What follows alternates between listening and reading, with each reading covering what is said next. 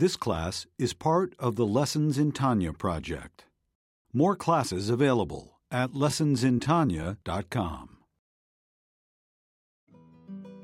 Funding for Igeret HaTshuva, the Epistle on Repentance, is provided by Isaac, son of Devorah Mindel.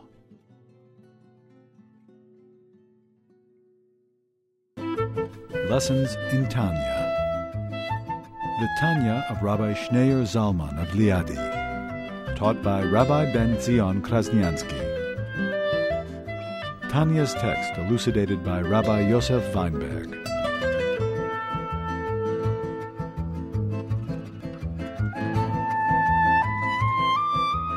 Bottom of page 1076, the last paragraph.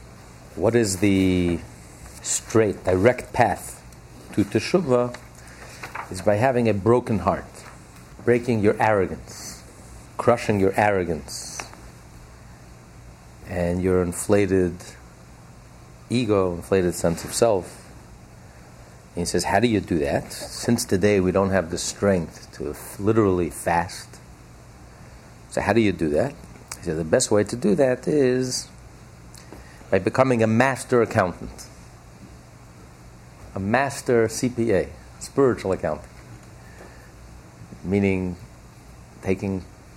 being a master, like being the owner of the business, not like being a paid accountant, like being the owner of the business. When the owner of the business makes an accounting, it's with a whole different energy, enthusiasm, clarity, honesty, because the owner of the business has no interest in deluding himself, because it's his business. His life is on the line. It's his life savings. Either he's going to strike it rich or he's going to end up in the poorhouse. He's going to become homeless. So he has no interest in kidding himself. He has to know, is his business succeeding or is it not succeeding? Is he making a sale? He's not making a sale. Is he bringing in money? Is he in the black? Is he in the red? He has no interest in delusions. He has no interest in excuses. He has no interest in stories. He has to know the brutal truth, the brutal honesty. Versus the accountant, he does his job. If the business is bankrupt, the business is not bankrupt. At the end of the day, he gets paid, he goes to sleep, he sleeps like a baby at night. It's not the same thing. So when a person takes responsibility for his own life, you realize it's your life. You're the only one who owns your own life. No one else can live for you. And if your life is valuable, your life is precious, you're going to make an honest accounting. Where am I going? What am I doing? Am I spiritually successful? Am I not successful? Am I in the black? Am I in the red? You'll make an accounting. Soul search. He says, and the time to do this is before you go to bed, or before Tikkun Chatzos, those who would wake up in the morning at midnight, to mourn the destruction of the temple. And that's where we left off. What's the connection between mourning at midnight the destruction of the temple and your own spiritual stock-taking of yourself? Because it's the same idea. We all have a temple inside. And when we sin, we cause a destruction of our own personal temple. Everything out there is just a reflection of what's going on within us. We contain within us the whole world. We are a microcosm. So the temple represents our soul, the godly spark within us. When the temple is built, it means that our soul is flourishing, is fully able to express itself. When the temple is destroyed, it means that as a result of our own sin, we have caused our own temple to be destroyed. And we cause the Hashem's presence to be removed from this world. Because what we're saying basically is, when there's a temple, what we're saying is that this world coincides with godliness. Hashem can feel at home in this world. There's a temple. God is here. God is present. There's a building. What does it mean? There's a building. God is not physical. God needs a piece of real estate. But it means that God feels at home in this world. That this world coincides and is reconciled with godliness. Is consistent and is at home. When there is no temple, what does it mean? The temple is destroyed. What are we saying? What we're saying is that godliness and human nature don't coincide, don't go hand in hand. It's alien. It's foreign. Godliness is foreign and alien and remote and abstract and disconnected from reality. It's not realistic. Torah, mitzvot, is not a realistic program for real people living in the real world. It's only a program for people, for saints living in Jerusalem, or people who are retired, or people who are too young to work, or, it's not a realistic program for real people who are engaged, involved in the real world. The demands of Torah, and the lifestyle of Torah, and this whole godly lifestyle, thinking like a Jew and acting like a Jew and thinking like a Jew, basically it's not consistent, it's not realistic. That's what it means. There is no temple. The temple is destroyed. The godliness and holiness and the Shekhinah, Hashem's presence, is removed, is remote, is abstract. It doesn't feel at home in this world. It doesn't feel natural. So when we live a Jewish life, when we're living like a Jew and thinking like a Jew and acting like a Jew and expressing ourselves Jewishly, so we're saying that godliness is natural. This is who we are. This is the most natural thing in the world. When we sin, when we don't think like a Jew, when we don't speak like a Jew, we don't act like a Jew, what are we saying? Realistically, what are we saying? This godliness is very deep, it's profound, it's abstract, but it's otherworldly. It's not real. For me, it's not real. For my nature and for who I am in the real world, it doesn't work. It's not a realistic program for real people like me in the real world, in my daily life. So you're saying that the Shekhinah, you're causing the Shekhinah to feel alienated. The Shekhinah doesn't feel at home. You're saying that the godliness doesn't belong here. Somewhere out of space, somewhere in heaven, somewhere otherworldly. And the whole purpose of creation was because God wanted to feel at home in this world.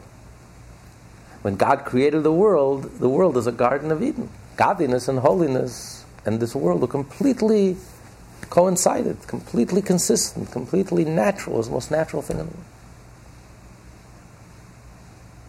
At Mount Sinai, once again, godliness and this world became completely consistent. And then we build a tabernacle. And then we build a home, a permanent home. And then a second home. So godliness was at home. Like we learned in the previous chapter, when the Jewish people were on a very high level, during the temple, the Jewish people were on a very high level. So much so, if a Jew sinned, a sin which he had, the penalty was karas, you couldn't live. You couldn't live past the age of 50 or 60. You physically couldn't live, because a Jew received his life, his livelihood, his vitality from holiness. And if he disconnected himself as a consequence, he physically couldn't live. Because godliness and nature became completely consistent. When the temple is destroyed, not only aren't we making progress, we're going backwards. We're regressing. The temple is destroyed. That now godliness and nature seem to be a conflict of civilization. It doesn't work with our nature. It does work. So when we live a life of Torah and mitzvah, then we're building our temple. Then our personal temple is whole, is intact. What we're saying is that our human nature and godliness could live together. Now when we sin, we're causing the Shekhinah, God's presence, to be, we're exiling the Shekhinah from us. And through us, from the whole world. So our personal life is a reflection of what goes on in the macrocosm. So when we live Torah and mitzvah, then we're bringing godliness into this world. We're rebuilding the temple, and when we sin, we're causing a destruction of the temple. We are prolonging the destruction of the temple. So at midnight, the Jews would sit and cry because the temple is destroyed. Why is the temple still destroyed? Because we are destroying the temple. Today, we destroy the temple because what we're saying through our life, we're saying is that our lives in Judaism and Halacha and Torah is not realistic. It's a nice program, ideally. In some perfect, ideal world, it doesn't exist. But in the real world, in the realistic world, I just can't live up to this program. It's just not a realistic program. So we just destroyed the temple today. We prolonged the exile, prolonged the destruction. So it's not we're sitting today and crying about a destruction that happened 2,000 years ago. The destruction is now, here and now. It's me. It's personal. And I take responsibility. That's a master account. You're taking responsibility. It's personal. And therefore you take it to heart. And that's enough to crush and to break your heart. To break your foolish ego or arrogance, foolish arrogance. When you realize what we've done and what we've caused, then your heart becomes completely broken and open and receptive to change, to do teshuvah, to restore, to return, to reconnect, to come back home, because your heart is open. Your heart is broken. If your heart is not broken, you can't plant anything. If you don't plow first, you can plant, you can seed, you can rain even, nothing will happen. Nothing can grow. If the ground is hard and hasn't been plowed and crushed and softened and prepared, then nothing can grow, nothing can take root. So the first step is you have to have a broken heart. This is the plowing that softens the ground, that breaks and crushes the foolish arrogance and ego and habri and self-complacency, and now it allows your heart to be open. And then after you do tikkun chatzos, after you take this accounting, then when you study Torah, then when you're doing mitzvahs, you're building, you're creating, you're restoring, then you're planting seeds, and something will grow from these seeds. To contemplate how through his sins he has brought about the exile of the divine presence as noted above, and caused his spirit and divine soul to be uprooted from the divine source of all life, and demeaned to a place of defilement and death, namely the chambers of the Sitra Achra, his soul becoming a vehicle for them. Just as a vehicle has no will of its own and is completely subservient to the desires of its driver, so too is his soul subservient to the impure chambers of the Sitra Achra, from whence it derives nature, receiving from them vitality to endow his body, as noted above, that the nurture and life force of the sinner emanate from the Klipot and Sitra Achra. Meditation along these lines will bring a man to a state of contrition, itself a fit offering to the divine name Elohim. Thus our sages declared, but the wicked, while alive in their life, are called dead. This means to say that their life is derived from the sight of death and impurity, from the chambers of the Klipa, and Sitra Achra, as opposed to holiness, which is true life. According to the verse that says, the dead praise is no mockery of the impoverished, God forbid, for it does not refer to those who are physically dead. Rather, the reference is to the wicked who, while alive, are called dead, and being spiritually dead are unable to praise God. For they are confused with alien thoughts while yet in their wickedness, and do not desire repentance, as is known. The rabbis explain, it says the dead will not praise God. We have a concept, you're not allowed to laugh. You can't laugh at someone who's dead. That's why you're not allowed to study Torah. When you visit a grave, you cover your tzitzis. Because if you're wearing your tzitzis, you're laughing at the dead. Because they are not in a position to do mitzvah. And you are, so you're laughing at them. It's like, you're being insensitive to them. That you're highlighting what you can do and they can't. So why would the verse say, why would King David say, the dead can no longer praise God? What are you starting up with the dead? They can't praise God because they're dead. It's not their fault. They didn't choose to die. God took their soul away from them. So why are you comparing yourself to them? We, the living, we could praise God.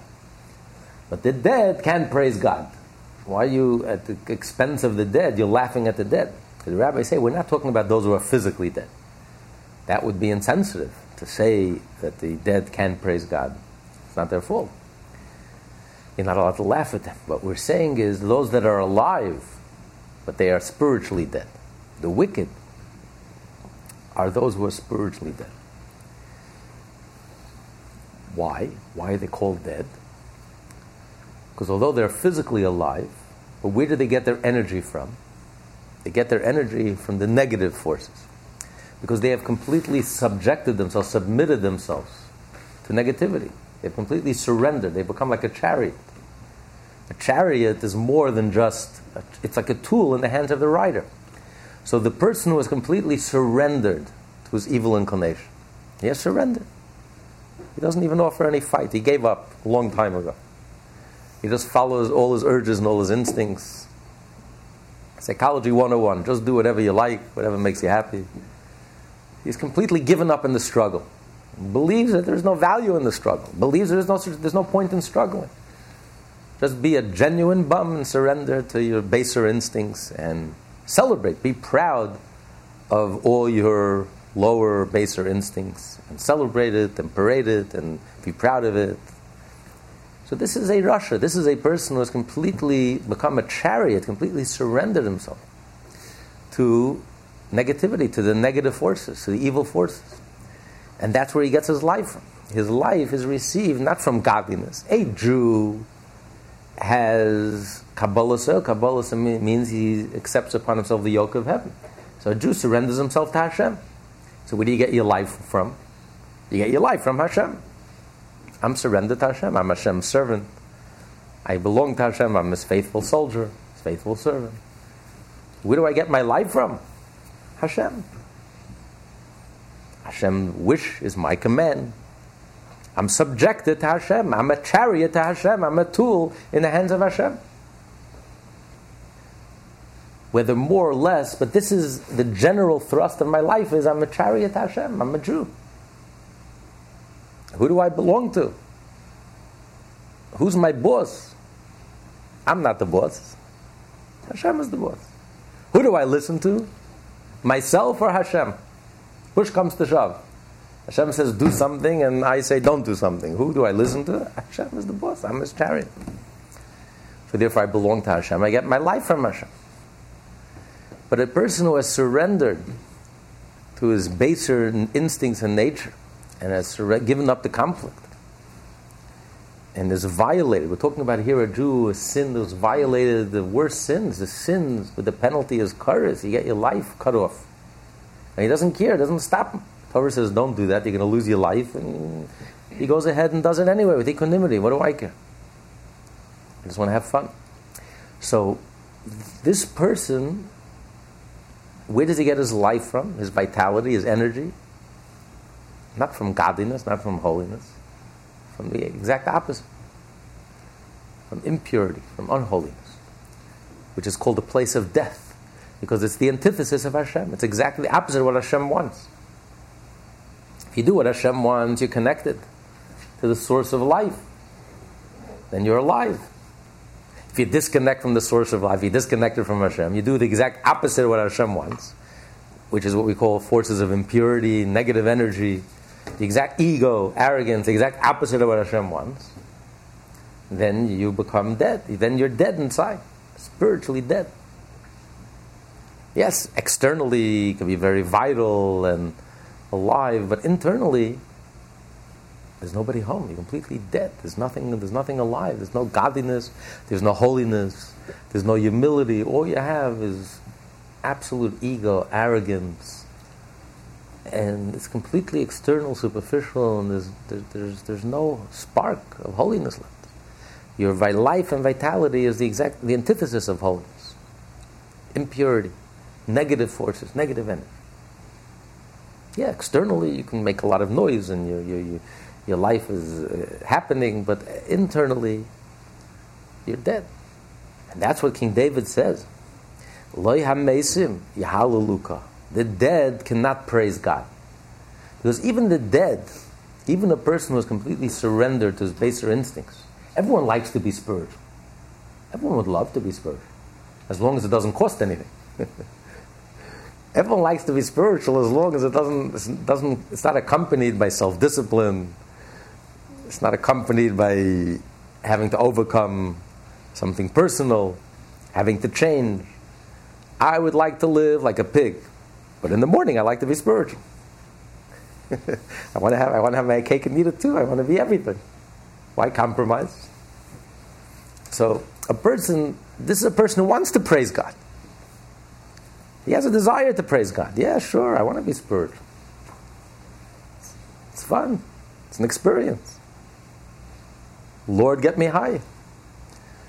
But I don't want to sacrifice her. I don't want to live like a Jew 24/7.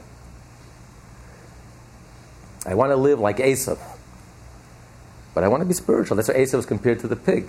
The pig is one of the kosher signs. It has split hoofs. It likes to show a split hoof. It likes to show off. Yes, it has kosher qualities. Internally, it doesn't chew its cud. Internally, it doesn't have any good qualities. But externally, I would like to have that also. Why not? I would like to have everything. Kosher, not kosher. I want to be everything. He has kosher, he has not kosher. Esav is everything. He's enlightened. He is cosmopolitan. He's broad-minded. He likes to have everything. Kosher, not kosher. He wants the best of both worlds. Experience everything. So he wants to praise God. But because he's dead inside, because he has surrendered to his baser instincts, he's not receiving his energy and vitality from holiness. So Hashem won't let him praise God. Even if he wants to, he won't be allowed to. As Alter Rebbe says, they confuse him with alien thoughts from heaven. He'll be confused with alien thoughts. Since he's not ready to change, he's not ready to genuinely change, he's not ready to break his heart, he's not ready to really make a genuine change. He just wants to be spiritual without making a dent in his behavior or really changing anything in his life. So Hashem says, that doesn't work. That's not going to work with me. It's very nice, but it's not going to work with me. So even if he tries hard to praise Hashem, he's going to discover that his mind is being confused and bombarded with negative thoughts that will distract him and won't allow him to really develop a spiritual level. Because his soul is so tied up with the negative. That's his life source. That's where he's getting his life from. Consciously, that's where he's getting his life source from evil, from negativity. So therefore his soul, as long as his soul is wrapped up and submits itself to this negative energy, it doesn't allow godliness to come through. You want godliness to come through, something has to change inside of you. That's why Hashem is compared to fire. It says, Hashem Elokecha Eish Eichelhu. Hashem is fire. Why? Because in order for the fire to burn, something has to give. The wood has to burn. The wick has to burn. A person who wants Hashem, but I don't want to give anything. I don't want to sacrifice anything. I don't want to change anything in my life. I'm very comfortable and complacent. But I like to have all the advantages. So I like to be perfect also. I like to be spiritual also. Why not? It doesn't work. It can't work. Those who are dead cannot praise God. You have to do teshuvah. You have to be ready to make a genuine change. Something has to shift inside. If something will move inside, genuinely move inside. Hashem is genuine. So if something will genuinely move inside, all the doors will open up for you. Hashem is waiting for us to do truth. He's waiting and anxiously waiting for us to do truth. But Hashem is genuine. It's not, you can't fake it. Even at least the minimal level of teshuvah. But the minimal level of teshuvah, there has to be a broken heart. There has to be a genuine shift inside, a change. Something has to give. If you're not ready to give up anything, you're not ready to go out of your comfort zone, then godliness can't be present. While in such a state, the evil person will find it well nigh impossible to praise Hashem fittingly because of the confusing alien thoughts which are thrust upon him. Thus, an individual will become contrite of heart when he contemplates how his soul has been uprooted from its source because of a sin incurring excision or death by divine agency. The Alter Rebbe now goes on to say that even sins which do not carry so harsh a penalty may still have the same effect. This alone is fuel enough to bring a person to contrition, to a broken heart, when you realize how you've uprooted yourself from your natural state, which is godliness, receiving your life force from Hashem, and instead you have deliberately uprooted your life and chosen to receive your life force instead of receiving it from Hashem. Now you're receiving life force from Klippa, from the negative energy. So that alone, and so much so that even if you want to connect with Hashem, it's impossible. That alone will break your heart.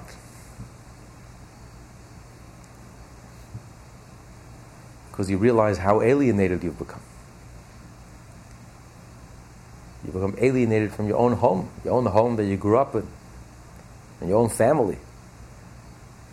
And here you are in foreign pastures. So that alone is enough to break your heart. But that's extreme. That's a severe, extreme case. When a Jew violates a sin where your life is cut off. Most Jews, when it comes to a sin where the Torah says your life is cut off, they'll desist. They just can't cross that line. There's certain lines you can't cross. Certain red lines you can't cross. There's certain no-nos, absolutes, no matter what, over my dead body.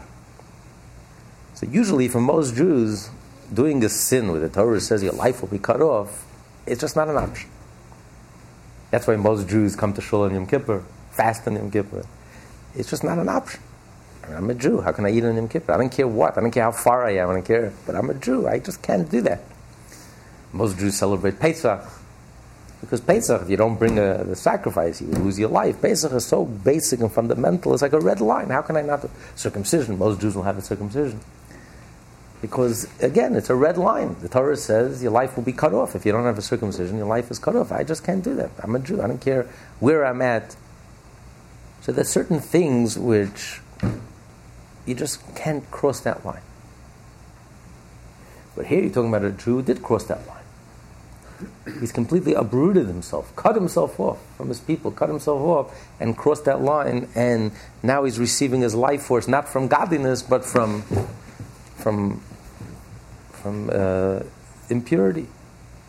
So that's enough to break your heart. When you realize what you've done, how alienated you become, how far, how distant you become. But what if a Jew doesn't cross that red line? You just violate other sins, minor sins. He says, even those sins, if you realize the effect of sin, the effect that it has on us, because our soul is so genuine, our soul is so delicate, our soul is so real, that everything that we do registers. Our soul is so sensitive, everything that we do has an effect on our soul. Our soul is so loving and so filled with, is so connected, that the slightest thing has a tremendous effect. The more sensitive the environment, the smallest thing could affect it. Those who work, you go into hospitals, you have to be extremely careful. You have to wash. You have to put on an apron. You have to, because the smallest bacteria could affect the life of the patient. When they work in these wafers they create for the computers, they have to wear spacesuits, or because the slightest dust could destroy this $1 billion. Because it's so delicate, so you have to be so careful. The soul is so delicate and it's so real that the slightest thing has an effect on us, and has a major effect on us. We're not sensitive, so we don't realize it, but the soul is very sensitive. And the fact is, whether we feel it or not, whether we appreciate it or not, or experience it or not, the soul experiences it. And the soul is devastated. Every time that we sin, it's devastating for the soul. It's just completely devastating for the soul. It's so damaging. It's like a knockout punch. The soul reels every time we do a sin. And the soul never gets used to it. It's not like a person sins for 40 years. Okay, now I'm used to it. No, we get used to it. Our soul never gets used to it. Because our soul is a live wire. Our soul is so connected. It never gets used to it. It's like the first time. It's like putting your hand into fire. You never get used to it. Even if you've done it even someone did it to you 100 times, it's just as painful. So when you realize that even the small sins, what we call the small sins, you don't cut your soul off entirely, you just cut off a strand, you weaken the connection. But for the soul, you realize how devastating it is for the soul.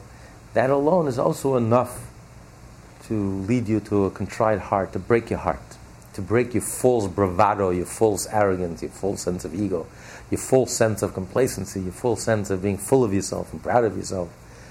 And enough to break through that shell and to reach your neshama, to get you to change, to get you to open up to change.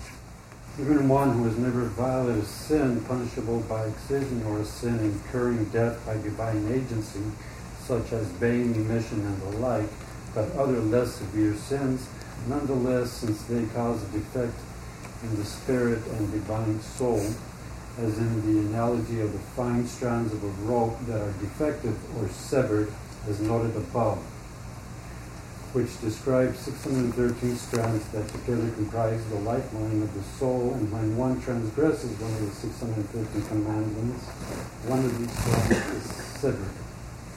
Therefore, through an immaculation of sins, there can eventually be a defect as grave as from one prohibition involving excision or death. This would be true even when a single sin is repeated numerous times. Far from merely damaging the self-same strand repeatedly, the repetition of even the same sin weakens and jeopardizes the rope as a whole. Earlier in the last chapter, he gave the analogy. The Torah says that Jacob is a chevel nachalase. It literally means a portion of God's inheritance. But chevel literally means a rope. And he used the analogy of a rope, just like a rope is made up of 613 strands. So every Jew has a rope where our soul is connected to above with these through the 613 mitzvot. Every Jew, even though some mitzvot are not applicable to us, but every Jew has this connection through the 613 mitzvot. When you do a mitzvah, you strengthen the connection. When you sin, it's like cutting off one strand, another strand. When you do a sin where the Torah says kares, it's like you cut the whole rope. You cut off your whole connection. But obviously, you do your math. If you cut one strand here, another strand there, another strand there, another strand there, you can have the same effect. You cut a whole bunch of strands, you're gonna, by the time you're done, there won't be any rope left. But he's saying even more than that. Even if it's one particular sin, we all have our weaknesses. Everyone has their areas, our weaknesses. So it's one sin. I'm very strong in the other areas, but one area in my life I'm very vulnerable. But if you repeat the same sin, even though it's one strand, but by repeating the same sin over and over and over again, it could have the accumulation of that slight minor sin, the accumulation of it could have the same effect as cutting off the whole rope. Now, that's something very novel. So to help us understand that, he brings an analogy. In this manner, the prophet compares sins to a cloud that dims the light of the sun. As the verse states, I have erased your transgression like a thick cloud that can disappear. He's going to bring a physical analogy of a curtain. There's a thin curtain that doesn't allow the sun to go through. But if you add many thin curtains together, then it's going to block out the sun. It'll have the same effect as if you have a dark cloud that makes it look like night. So if you put one thin curtain, it's not going to stop the sun. But if you put many, many thin curtains, your room will become pitch black because it won't allow the sun to go through. But then, the Rebbe also brings a proof from Halacha. It says, V'chai imach, that Judaism was given to live. From this, the rabbis learned that if a Jew's life is in danger, you have to violate the Torah in order to sustain life. Because Torah is a Torah of life. It's given to live, V'chai behem, and not to die. So are you allowed to desecrate Shabbat to sustain life? So let's say a person is dying and he has to eat. Doctors say he has to eat or he's going to die. But the only food I can give him is, I have two choices. Either I can slaughter an animal, slaughter it properly, halachically, and give him kosher food. Or I have a choice of giving him non-kosher food. And by feeding him less than the amount, the Torah says that whenever the Torah says you're not allowed to eat, there has to be an olive's worth. What if a person eats less than an olive's worth? So you don't get any punishment, because it's less than the amount. And there's an argument whether it's less the amount, if it's biblically forbidden, it's only rabbinically forbidden. But it's not the same as violating the prohibition where you get lashes. So here I have a choice. Don't forget, you have to keep in mind, when the Torah says you're allowed to desecrate Shabbat in order to sustain life, it means that sustaining life overrides the prohibition. So however you can minimize the prohibition, you try to minimize. It doesn't mean that it's like a weekday, it suddenly becomes like Sunday, Monday, Tuesday. No, it's Shabbat. You're not allowed to do work. But we're overriding. It's an emergency measure to sustain life. So since it's an emergency measure, really you're not allowed to violate Shabbat. It's an emergency measure. Therefore, try as much as you can to minimize the desecration and the violation. So here I have a choice. I can slaughter the animal. Slaughtering is one of the 39 categories of work that are biblically prohibited on Shabbat. The person who slaughters on Shabbat, he does it intentionally, he gets stoned to death. On the other hand, you have a prohibition. In the Torah, thou shalt not eat non-kosher food. It's only a prohibition. You get lashes, but there's no death penalty, especially if I'm eating less than the amount. I'm going to eat less than the prohibition. The prohibition says you're not allowed to eat an olive's worth. I'm going to eat less than that. So what do you think? Logically, you would think, which one should I do? I have a choice. I'm going to violate a prohibition in the Torah. The question is, which prohibition should I violate? The prohibition against Shabbat, by slaughtering the animal and feeding him kosher food, or the prohibition against not eating kosher food? Which I have a choice. Either way will save his life. I have choice A, choice B. I can slaughter the animal and feed him kosher food and I'll violate Shabbat and therefore save his life that way, or I can violate the prohibition, nothing to do with Shabbat, violate the prohibition of eating non-kosher food and thereby save his life. What should I feed him? What should I do? Should I give him the kosher food? Should I slaughter the animal and give him kosher food? Or should I feed him non-kosher food? Non-kosher. You say non-kosher. You sure it's going to be enough? Yeah, no, we're sure. Let's say it's enough. No, I can feed at a time. I can eat. Oh. Yeah, you have to wait a few minutes and then you feed him a little at a time. Either 6 minutes or 8 minutes. You feed him. And let's say it would do the trick. The doctor says it doesn't have to, that will do the trick. If the next 3 hours, every 6 minutes or 8 minutes, you feed him less than an olive's worth. Would the non-kosher even have the life force in it to sustain it? Yeah, because when the Torah says you're allowed to, then the spark, then it has a life force. Exactly. So everyone seems, that would logically, you would say, you should eat the non-kosher food.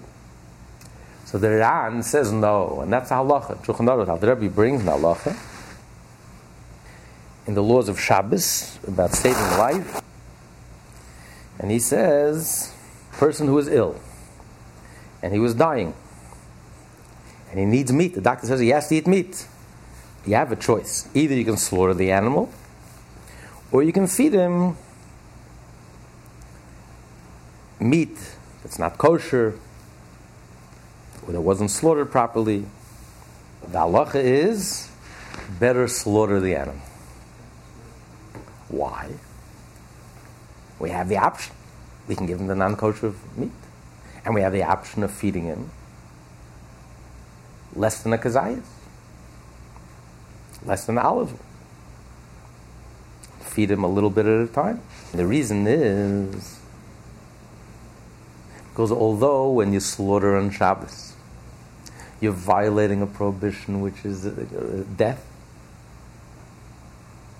prohibition that comes with a death sentence, and the worst death sentence, the most severest death sentence, stoning. But nevertheless, it's a one-time thing. You slaughter it once, and it's done with. You've violated the prohibition. And from now on, everything you're doing is kosher. But here, even though it's a minor prohibition, doesn't come with a death penalty, and you're eating less than the amount, and there's no lashes, even though it's still biblically prohibited. But every time you're eating, you're violating a prohibition. So many times violating a minor prohibition is the equivalent of one time doing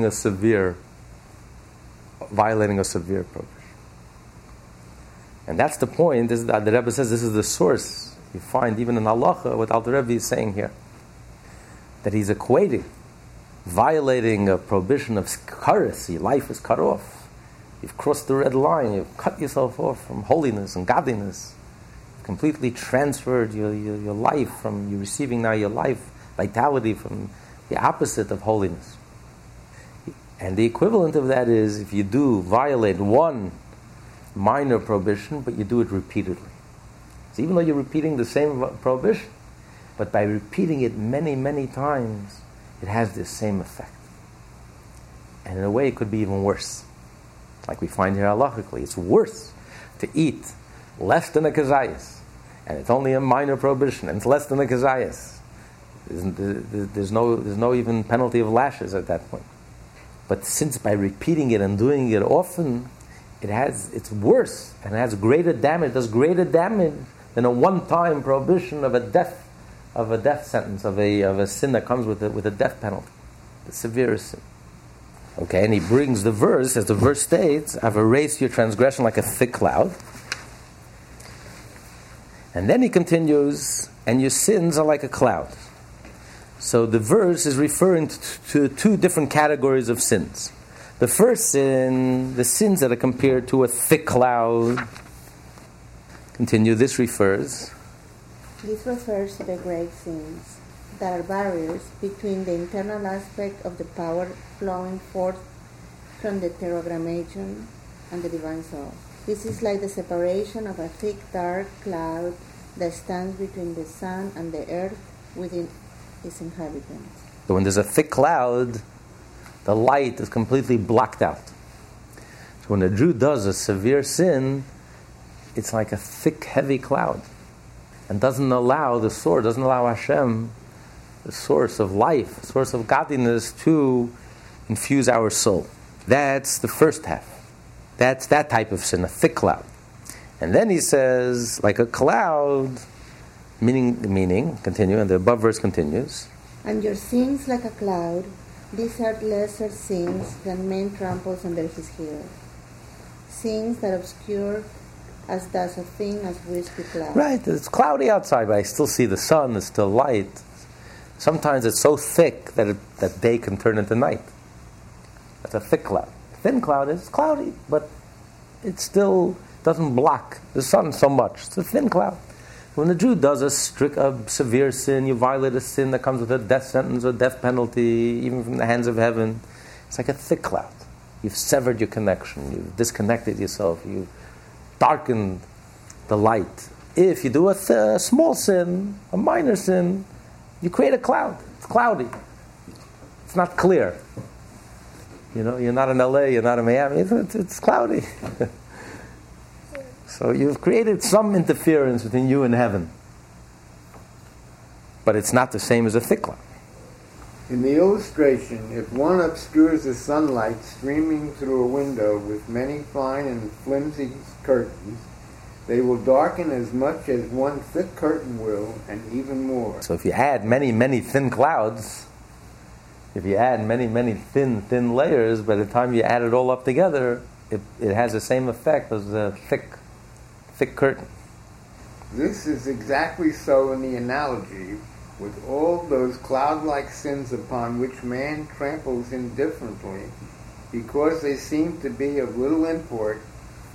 They obscure the divine light by their multitudinous repetition, as do many fine curtains, darkening as much as one thick curtain will, and even more. Even more, right. So we have to be careful. By repeating a sin many, many times, especially those sins that we trample on, we don't pay attention to, and we get used to it, and it's no big deal, and it just becomes habit. But one little sin, another little sin, and before you know it, it's not just quantity, but it changes, it qualitatively changes. Suddenly it has the same effect as a thick cloud. It becomes like a thick curtain that completely obscures and blocks the light. So too with our soul. It has the effect on our soul. You do a little sin here, and even the same sin, you repeat it, and do it once, twice, and many, many times, suddenly it darkens our soul. It doesn't allow our soul to receive its life from holiness. So when a person makes an honest accounting, you become a master accountant, and you realize all those slight sins that we don't pay attention to, we violate without even thinking twice, but we repeat constantly, we realize how it blackens our soul, and completely darkens our soul, and doesn't allow our soul to receive that light. So that's enough to break your heart. And now he's going to add how much more so the sins, certain individual sins, which the rabbis compare to idolatry. Very few sins that the Torah compares to idolatry. Idolatry is the worst. It's denying God. It's denying everything. So when you compare a sin to idolatry, it just gives us an inkling of how terrible the sin is. That even though it's not physically idolatry, but it has the same effect as idolatry in terms of the damage it does to your soul. And it becomes like a thick cloud that blocks out the light, obscures the light, and doesn't allow the godliness to shine through. And then we become dead inside. And we no longer respond to anything godly. We become dead to anything godly. This no longer becomes our life. This is not what we're about. It's not what we live for. We don't respond to it. We become completely dead to it. And for a Jew to become completely dead to godliness, this is worse than death. Because when you die physically, your body dies. But when you die spiritually, spiritual death is so much worse than physical death. We cry over physical death. But when you realize that something died inside of us, there was a funeral, someone died, he was 70 years old. They said, really, he died when he was 30. We buried him when he was 70. But spiritually, he died a long time ago. When you realize that spiritual death is so much more tragic than physical death, because physical death is temporary. As long as your soul is alive, your soul continues to live. But when you die spiritually, it's so much more tragic. We don't sense it. That's the biggest sign that we're dead inside. The fact that we don't mourn and our spiritual death doesn't bother us. We don't care about it. We're so insensitive, we're so desensitized that it means nothing to us. We're completely indifferent. That's the biggest sign how dead we are. We're so dead that we don't even realize what's going on. But a person who has any spiritual sensitivity, if you realize the tragedy of physical death, how tragic it is and how it breaks our heart. Imagine the tragedy of spiritual death, dying inside. What kind of life is it? You're externally alive and you're successful, but internally you're dead. It's not worth it. It doesn't mean anything. It has no value. If I'm not connected to the source of life, if I'm not alive, if I'm not connected to Hashem, if I'm dead, then it doesn't mean anything. If you cry for someone who's physically dead, how much more so you should cry for spiritual death? And that's enough to break your heart. If you realize that, and that's the path to Teshuvah. This is the straightest path to Teshuvah, because this is what's addressing the root cause of the problem. The root cause of the problem is when you sin, you die. If you want to change, you want to do Teshuvah, it means you want to connect to life. You appreciate what life is. And you want to feel alive, and you want to be consciously alive and connected. And the only way to be alive is with Hashem, through Torah and mitzvah. So when you realize the effect that the sin has on you, even minor sin, especially those sins what the rabbis say are the equivalent of idolatry, That means the damage of these sins to the soul, it kills the soul. Because idolatry is the ultimate sin. Idolatry, the penalty of idolatry is stoning. It's the ultimate sin, the ultimate death penalty. It's the ultimate death to the soul. When you realize that these sins that the rabbi singled out, these 4 sins that the rabbi singled out, and the rabbi said, compared it to idolatry, that means that through these sins, our soul dies. Something dies inside of us. When you realize that you're dead inside, that's enough to break your heart. And that's the path that will lead to tshuva, to be open to change and growth. What are these 4 things? And certainly with those sins that our sages often warned against, that are actually like idolatry, immorality, and bloodshed. All 3 together. The worst 3 sins that you have to give up your life for. For example, ignoring the needy, concerning which Scripture writes, "Beware lest there be in your heart something unworthy." The Ya'al, here translated unworthy, is used in reference to idolatry, from which we learn that ignoring the needy is likened to idolatry. Right, the Torah uses the language in Deuteronomy, in Parshas Re'eh, that let your heart, your evil heart, lest your evil heart will tell you not to lend to the poor, not to give tzedakah to the poor. So the Torah warns you, don't listen to your heart. So the Torah uses the language Belial. Belial is a language that the Torah uses for idolatry, to teach us that someone who's miserly, someone who's stingy, it's the equivalent of idolatry. Now that's very, very strong language. To say that someone is stingy, someone who's not generous, someone who doesn't give tzedakah, doesn't give of himself, of his time, of his money, of himself, to help another person. Someone who's a miser is the equivalent of idolatry. It's a very, very powerful statement. The rabbis don't just throw terms around. The Torah is not just, it's bad enough to be a miser. Why does the Torah have to tell us the equivalent of idolatry? Because it is the damage that it does to your soul, is the equivalent of idolatry. Because why is a person a miser? Because only a person who believes that he's a self-made man. It's my hard-earned money. I should give of my hard-earned money to someone else who's poor? Let him get a job. A person who feels that he's a self-made man,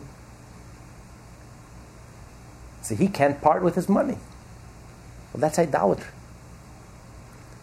Because everything that you have, existence, your health, your talents, your position, your abilities, your circumstances, your life, your success, everything that you have comes from Hashem. And it's pure tzedakah from Hashem's part, because Hashem doesn't know it's a thing. So it's a gratuitous gift that Hashem gave us. Not because we earned it, not because we deserved it. Just read this week that there were another 12 billionaires who joined the club, who pledged to give half of their wealth away to charity. And one of them pledged to give 100%. And while the others pledged to give it after they're dead, he pledged to give it, I think, while he's alive. While he's alive and while after they die. Because if you realize that everything that you have comes from Hashem, and I know better than anyone, I'm not more deserving than the pauper in the street. If anything, that person is probably more deserving than me. Why did Hashem smile at me and I'm successful, while the other person has to struggle? Not because I'm better, a better person, a more deserving person.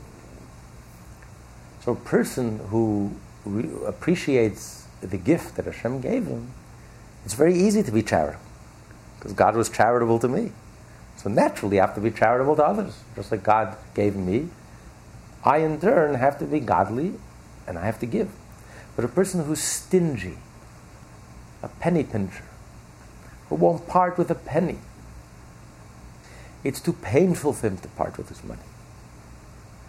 There was a great Hasidic Rebbe in Europe, and he never had money. Any money he had, he would give away to tzedakah, and he was always suffering. He didn't have any money. He was deprived. And one time, this very, very wealthy person comes to the rabbi and puts down a whole bag of gold. He says, "Rebbe, this is yours. To do with it whatever you like." Chassidim was so excited. He can pay up his debts. He can do all the things he needs to do. To their horror, the Rebbe took the bag and gave it back to him. And he walked out. Chassidim says, Rebbe, what did you just do? God answered your prayers. You had no more financial needs. Covers all your deficits, plus you had enough to live. The Rebbe says, if you saw with what pleasure he took his money back, you would understand. So a person who's such a miser, is so tight-fisted, is so a flint, what do you call it? Skinflint. Person who can't part with his money, it's so painful, it's too painful. Rahman is to watch him write the check. It's like it hurts him. It physically hurts him to write the check, to take that money and give it away. It's painful to watch. This is idolatry. Imagine if someone came to you and said, I'm going to give you all the money in the world. I want to become partners with you in business. I'll provide all the money, the capital, you do the work. And you know what? You get to keep 90% of the profit. All I want is 10% of the profit. Would you take such a partner? Please, where do you find such partners? Would you begrudge your partner the 10%? You would gladly give. He says, I'll give you 20%. I'll even give you 30% if you want. But I'll give you 20%. Well, that's what tzedakah is. Hashem says, I'm giving you everything. I gave you health, I gave you success, I gave you your existence, I'm giving you everything. All I ask, you keep 90% of the profit. Just give me 10%. With pleasure. Where do I write the check to? Please. That's how you have to give tzedakah. The Torah says a person who has an evil heart and says, why should I give from my money to him? That's idolatry. It means you're denying God. You're a self-made man. God has nothing to do with it. You're falsely attributing your success to yourself. That's idolatry. That's so damaging to the soul. That darkens your soul, that blackens your soul. The essence of holiness is giving. Holiness means to give. God gives. To be godly and godlike means to give. Not only physically, it's not only money. Not everyone has money. A person can give from his time. A person can give from himself. You can visit the sick. There's many things you can do personally. It's not only, but everyone, whatever we have, we give, we share. Whatever God gave us, we share, we give. That's what being Jewish is. That's what being godly is. But a person who's blial, an evil heart, who begrudges and thinks, why should I give and why should I? It's my money and why should I give him? And this is idolatry. This is the equivalent of idolatry. I'm not bowing down to an idol, but it's the same thing. When the Torah compares two things, it's a real comparison. Because it comes from ego, it comes from arrogance, because you're worshipping yourself. You're denying God. Just like the idolater denies God, you are denying God. Because if you acknowledge God, then you would give, you would be generous, and you would give it gladly and with pleasure. So that's one thing.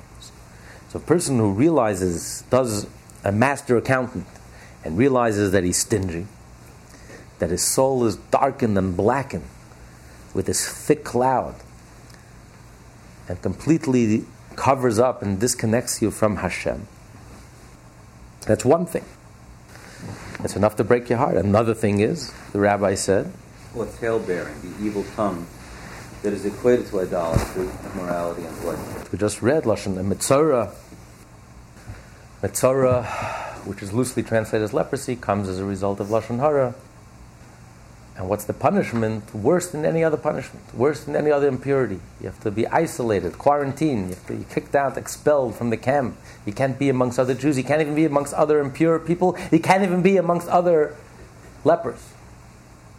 You have to be completely isolated, which is the equivalent of death. For a human being to live in isolation, it's like solitary confinement is the worst punishment. A human being, we're social creatures by nature. We need that interaction. Because it's the worst thing. Lashon Hara. Abusing the gift that God gave you.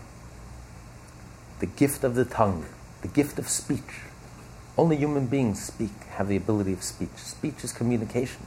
Speech is It's the ultimate expression of our soul. To take this gift that God gave you, to speak, and instead of using it to create relationship, instead of using it in a wholesome way, instead of using it to see the good in other people, you use it. You abused this power that Hashem gave us.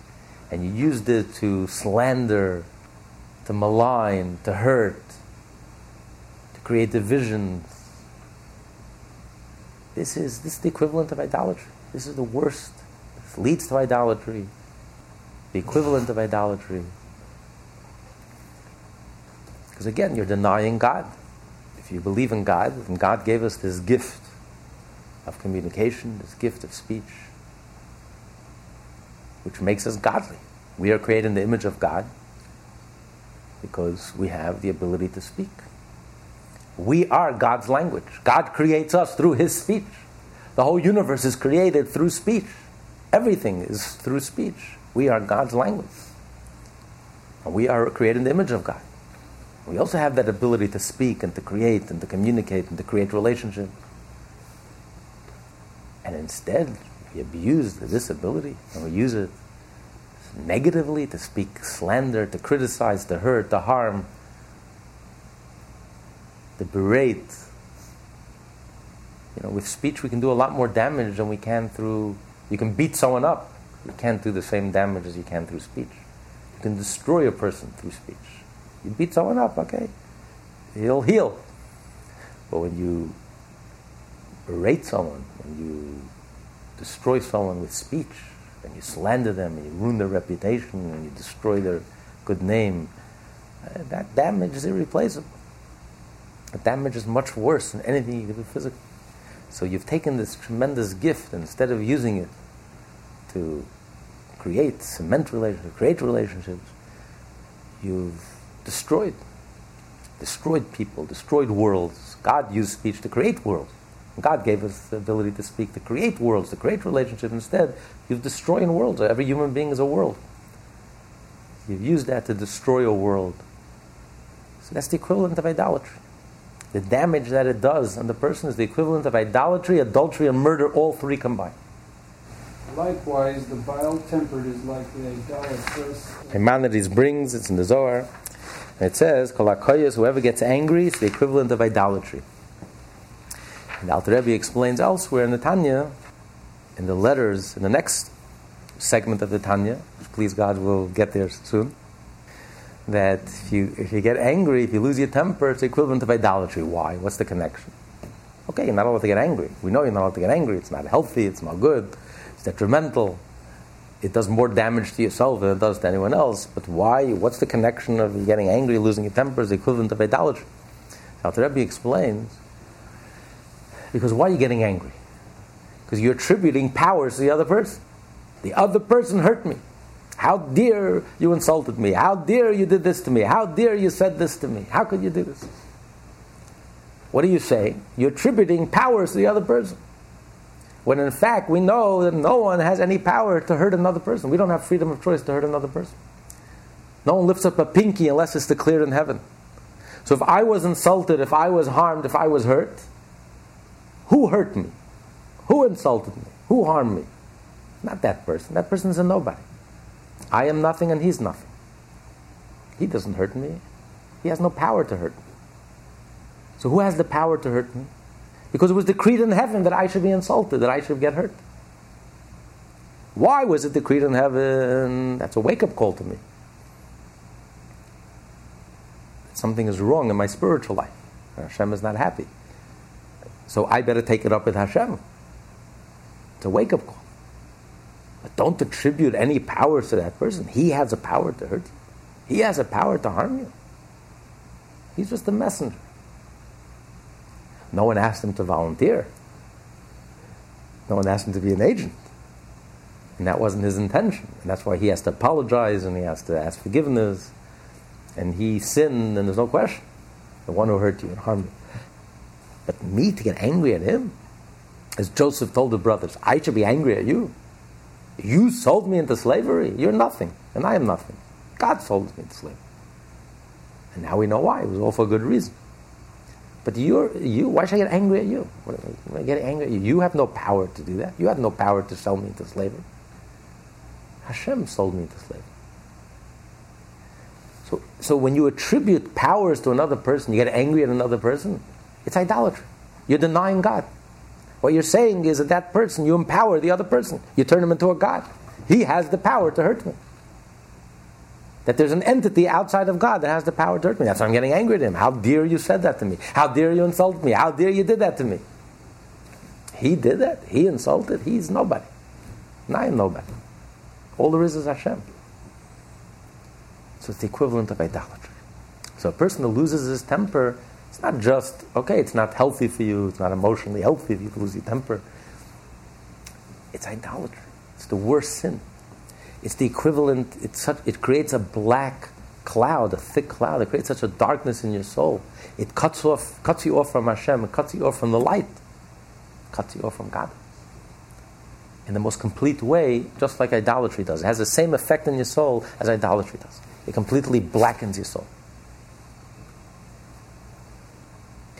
And then, the last thing. So is the arrogant. There are many such cases described in the Talmud of sins whose punishment is not as severe as that of idolatry and the like, but which nonetheless affect a similar spiritual blemish. Actually, it's very interesting in the Talmud, in the tractate that we study during this time period, Sota, which has 49 pages, and we study it during Pesach and Shavuos, during the Omer, as we're counting the Omer. So every day we study a different page. So in the beginning of this tractate, the Talmud spends a whole page, 2 sides, describing the evils of arrogance. How God despises the arrogant person. God can't stand the arrogant person. And it's amazing. A Jew who sins, God says, I can live with him. I can live with him. God is infinite. And his patience is infinite. You sin. You're human. I can handle it. But when it comes to a Jew who doesn't sin, he's brilliant. And he hasn't sinned. But he's so full of himself and so taken of himself and so arrogant. God says, I can't be in the same presence of him. I can't be in the same 4 cubits. I can't stand it. I hate it. Imagine. Even though God is infinite and his patience is infinite, but when it comes to a person who's arrogant, God loses his patience. I have no patience with this miserable creature. But he hasn't sinned. He studies Talmud. He's brilliant. If you have any doubts, he'll be the first one to tell you how brilliant he is. And God says, I can't stand this miserable creature. I can't be in the same 4 cubits. What's so terrible? I have a healthy ego. I have to know my strengths. I have to know who I am. There's nobody in the world like me. But God says, I can't stand this person. Because what's the meaning of God? What's the ultimate meaning of God? Humility. Ultimate meaning of God is there's no other reality but God. All there is God. If God is real, God is an absolute reality. There is no other reality outside of God. There's no space empty of God. There is nothing else. Ein oid, as the Torah says many times. There is nothing but God. A person who's egotistical, you're denying God's reality. Because you're saying there's God and there's I. The moment you say there's God and there's I, it's a denial of God's absolute ultimate reality. Because the truth is, all there is God. There is nothing else but God. From God's point of view, there's nothing else but God. And that's the ultimate point of view. So the moment the person is egotistical and arrogant, is so full of himself, it's a direct denial of God. So what you're saying is, there's God and there's I. So maybe God is in 99.9% of the universe, but then there's I. So a person who's full of himself, a person who's arrogant, a person who's egotistical, a person who's egomaniac, he'd be very religious.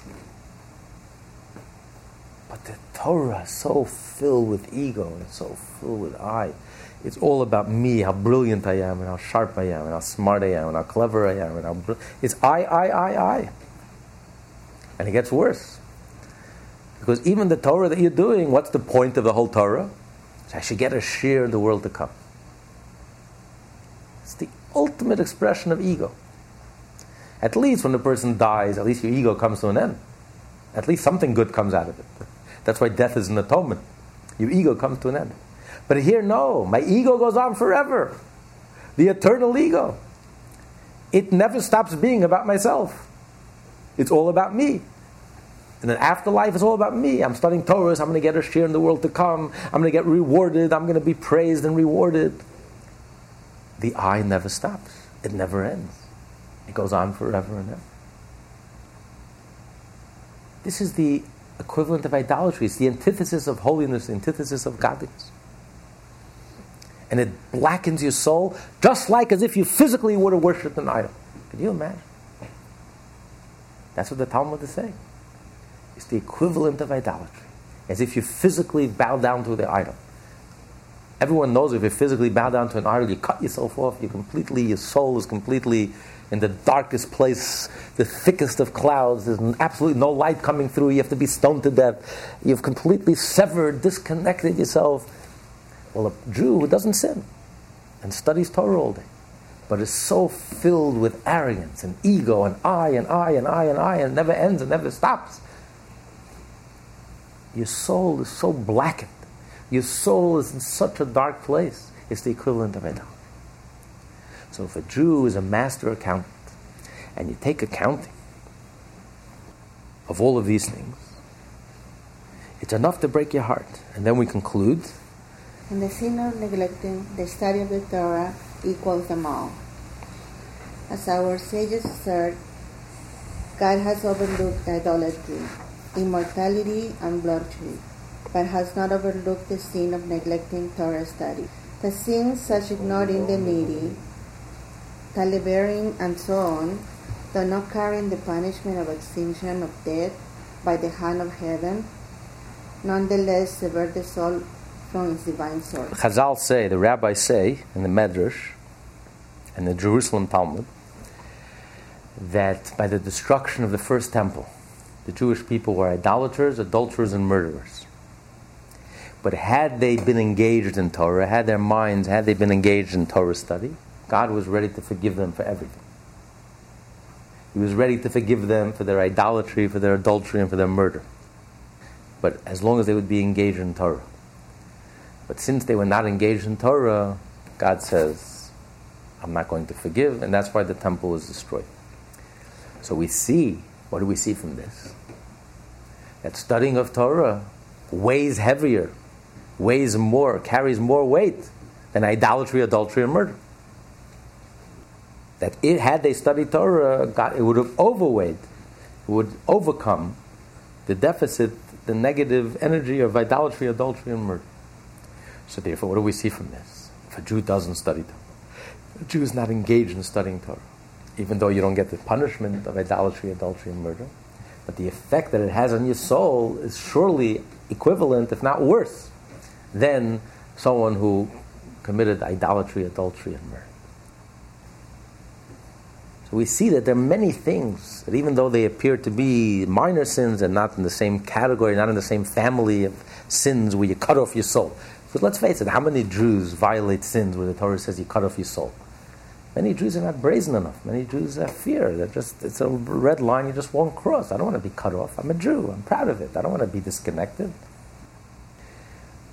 But when you think about all these minor sins, and you realize even when you do a minor sin, especially if you repeat it many, many times, it has the same effect. It darkens your soul. And especially all these things that the rabbis compared to idolatry, it has the same effect. For example, being stingy. We can all find a little stinginess in ourselves. Telling Lashon Hara, that's no one is exempt. Losing our temper, unfortunately, it happens a little too often. Arrogance, we wouldn't know anything about that, but ego, arrogance, not studying Torah, especially shaming someone in public and not studying Torah, unfortunately, or not being fully engaged in Torah, unfortunately, all these things are quite prevalent. So when you realize that through all these things, you darken your soul, and you block out the sun, and you block out the light like a thick cloud, and you disconnect yourself from Hashem, when you realize the damage that you've done internally, you become dead inside. And I wonder why you no longer respond to godly things. When you're naturally alive and healthy and in tune, you naturally respond to godly things. You get excited when you do a mitzvah, when you're praying, you come alive. When you do someone a favor, you come alive.